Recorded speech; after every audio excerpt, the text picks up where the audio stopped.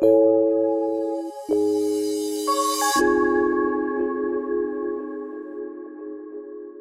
you really want to grow, there are these people out here who would love to come in and experience it.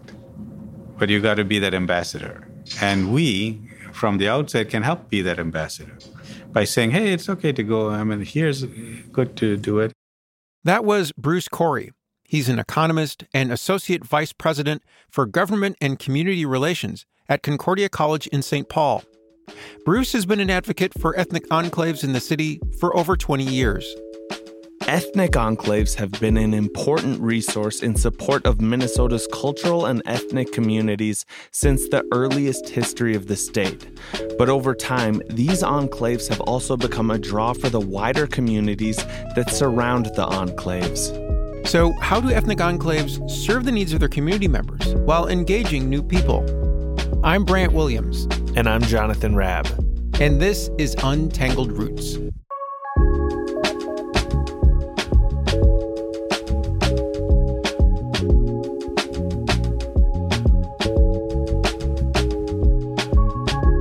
One of the most interesting things about ethnic enclaves is how they embrace cultural practice and norms from the ethnic communities they were built around. The enclave members are immersed in their culture daily. Erica Trin is a business owner in the Little Mekong district of St. Paul. She grew up in Little Mekong and now owns a business passed down from her mom called On's Hairstylists. Here, Erica describes what she enjoys about Little Mekong. It's cool that we have a little community and it's not just a Chinatown, it's Southeast Asia and Thailand and Vietnam and Cambodia, and there's Chinese also, and it's nice to have that kind of community here, and people know of the community. There's so many different cultures, so many different cuisines, so many different communities that we can all share, and I think we should know more of than just China. An important touchstone in many ethnic enclaves is the presence of churches, mosques, and other religious institutions. For instance, religion has played a strong cultural role in many Mexican-American communities in Minnesota. Mexicans began arriving in Minnesota in large numbers in the early 1900s to work in sugar beet fields and at what was then the largest sugar processing factory in Chaska. That's according to the 1974 NPR documentary In Search of a Better Life. After the harvest, some workers stayed and worked in meatpacking plants and settled on St. Paul's west side. Many later lost their homes in the 1950s and 60s when the city cleared the west side flats to make room for industry, but ended up staying nearby. At Holy Rosary Catholic Parish in Minneapolis, priest Jose Santiago is often the first point of contact for newly arrived immigrants. He spoke to NPR News about the importance of that role. Many immigrants come to the church, first of all, to identify with their faith and their culture, because they know that in the church, they're immediately accepted, they're welcomed, they can pray in their language. And many times, most churches provide social services and other services for them to welcome them into the country. When I first started working at Insight News back in the early 90s, the offices were located down on University Avenue in Southeast Asian enclave, and we were located in a building called International Plaza. I think it's still there. Yep, it is. And we were in a indoor, it's kind of like a little indoor mall for folks who haven't been there. So you can walk in the building and there are storefronts on the inside. And I remember like walking around, there was a karaoke spot where people could just go in and start singing, and the music just played throughout the mall. And so you heard people singing karaoke throughout the mall while I'm working as a reporter. And there was a coffee shop and there's a few other things. There's a grocery down at one end and a restaurant, which had since moved to another building. But I remember, like, in some of those shops, you'd go in and there would be business cards in there for other services that were either, maybe it was a relative of the person who ran the shop. It's like, oh yeah, my brother has a tailor shop down the street or something like that. Or You go into the coffee shop, and there were business cards from a variety of different businesses in there. So if you're going in getting a cup of coffee, you can also see business cards for other, Asian-owned businesses they're advertising, they're doing their networking in that way. And so, and some of these businesses too were just dual businesses anyway. I mean, if it was, a tailor and a notary public, and in the same shop, you could go drop off your pants for some tailoring and then, get something notarized. I mean, it just seems like, and that to me sounds like more out of, again, necessity. You've got in taking advantage of, you've got a space where people are gathering naturally.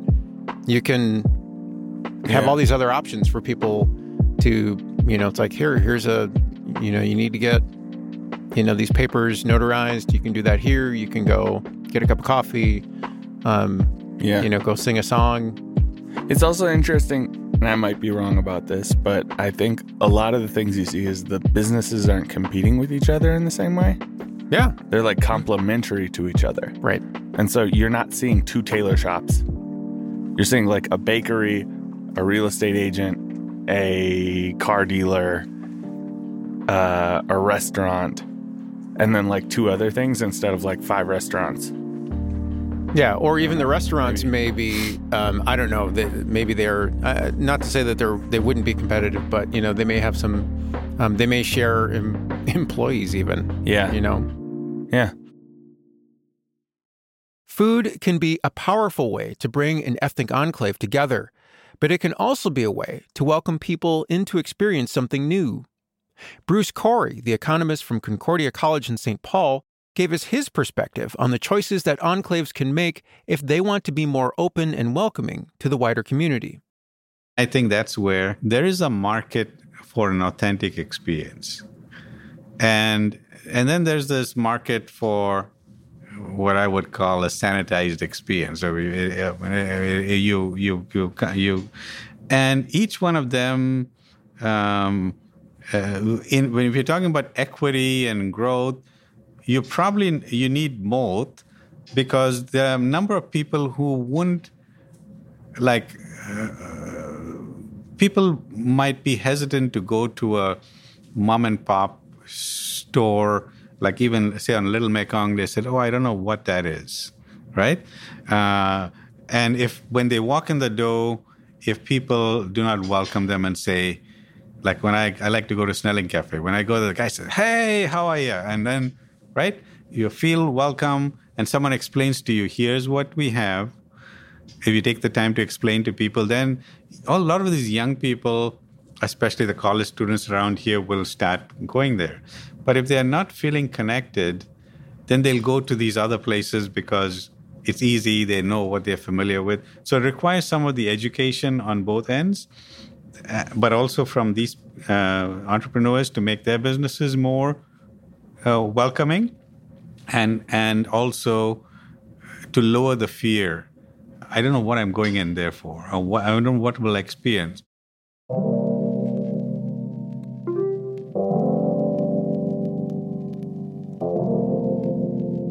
I wonder, here's another thing I wonder about is there besides just providing like the foods and like one of my colleagues, Vicky Adame, did a story on a spot out in Minnetonka where a couple of Argentinian chefs started a restaurant that features empanadas, which is kind of like a very widely available dish in Argentina. But not only are they doing empanadas, but they're also they're expanding to include other types of goods that you could usually only buy there, or they're offering like tango classes on the weekends to increase that, so people who want to also experience that part of the culture. Of course, not everybody who's coming there is going to be like from Argentina, but it's one of those things where if you're an Argentinian and you're here, you're going to want to go there, And so it's like, I wonder if there are other spots that we can find that are not only just doing, what other parts of the culture are they providing besides there's a marketplace, but are there other musical venues? There used to be a large, I don't know if they're still there, a large Mexican-American dance bar. It's like a cowboy, I think it was called something cowboy or something like that, where it was like Tejano. El Rodeo, yeah. And I have friends of mine who'd go there and just loved it, But they would say you would find a lot of Mexican Americans there, and just serve that filled, I think, a space for folks who were, homesick for a certain type of, place to gather and music to listen to and all that. So that just made me think of that. It's just there are other things that these enclaves provide other than just, a place to get a bite to eat or something. There's other deeper cultural things that go along with it, I think. In rural Minnesota, the growth of the Somali community in places like Willmar have opened up opportunities for immigrants to start small businesses that serve their enclave community. One area in particular that they need support is help with financing. Somalis that are Muslim can't use traditional American lenders because the Quran forbids Muslims from conducting cash transactions that involve interest. Organizations like the African Development Center step in to fill the gap. Hassan Fada is the director of business programs at ADC. The underlying wisdom behind the religion telling people not to be part of interest or usury was just equality. The fact that those who have tended to take advantage of those who don't have. And you take advantage by charging usury, charging interest on the money that you have. ADC provides Islamic financing to help the business owners obtain the money or services they need. The client will come to us and say, I need this piece of equipment, or I need this piece of machine, or I need this inventory to be added to my business. They will provide us the invoice. We will go out and buy whatever they want and then charge a markup profit on it. That way, then we can be able to say, here, this is what we give you guys. Pay us back in 36 months or 48 months or 60 months. What we say is the profit that we will charge this individual will be exactly the same as the profit that we'll charge this other individual, because the underlying principle is the same. Ultimately, ethnic enclaves must continually weigh the benefits that can come from either keeping more to themselves or being more open to the wider communities they are a part of. Bruce Corey thinks they can have a bit of both. If you really want to grow, there are these people out here who'd love to come in and experience it. But you got to be that ambassador. And we, from the outside, can help be that ambassador.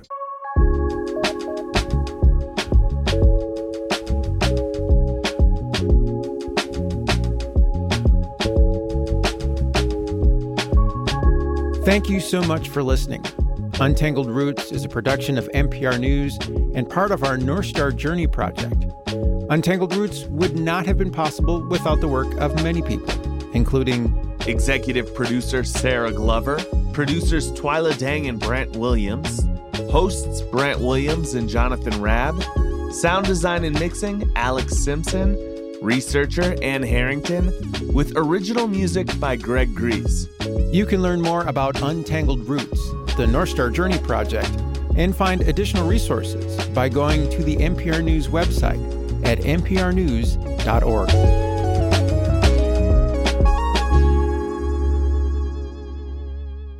Untangled Roots was made possible in part by the Minnesota Legacy Amendment's Arts and Cultural Heritage Fund.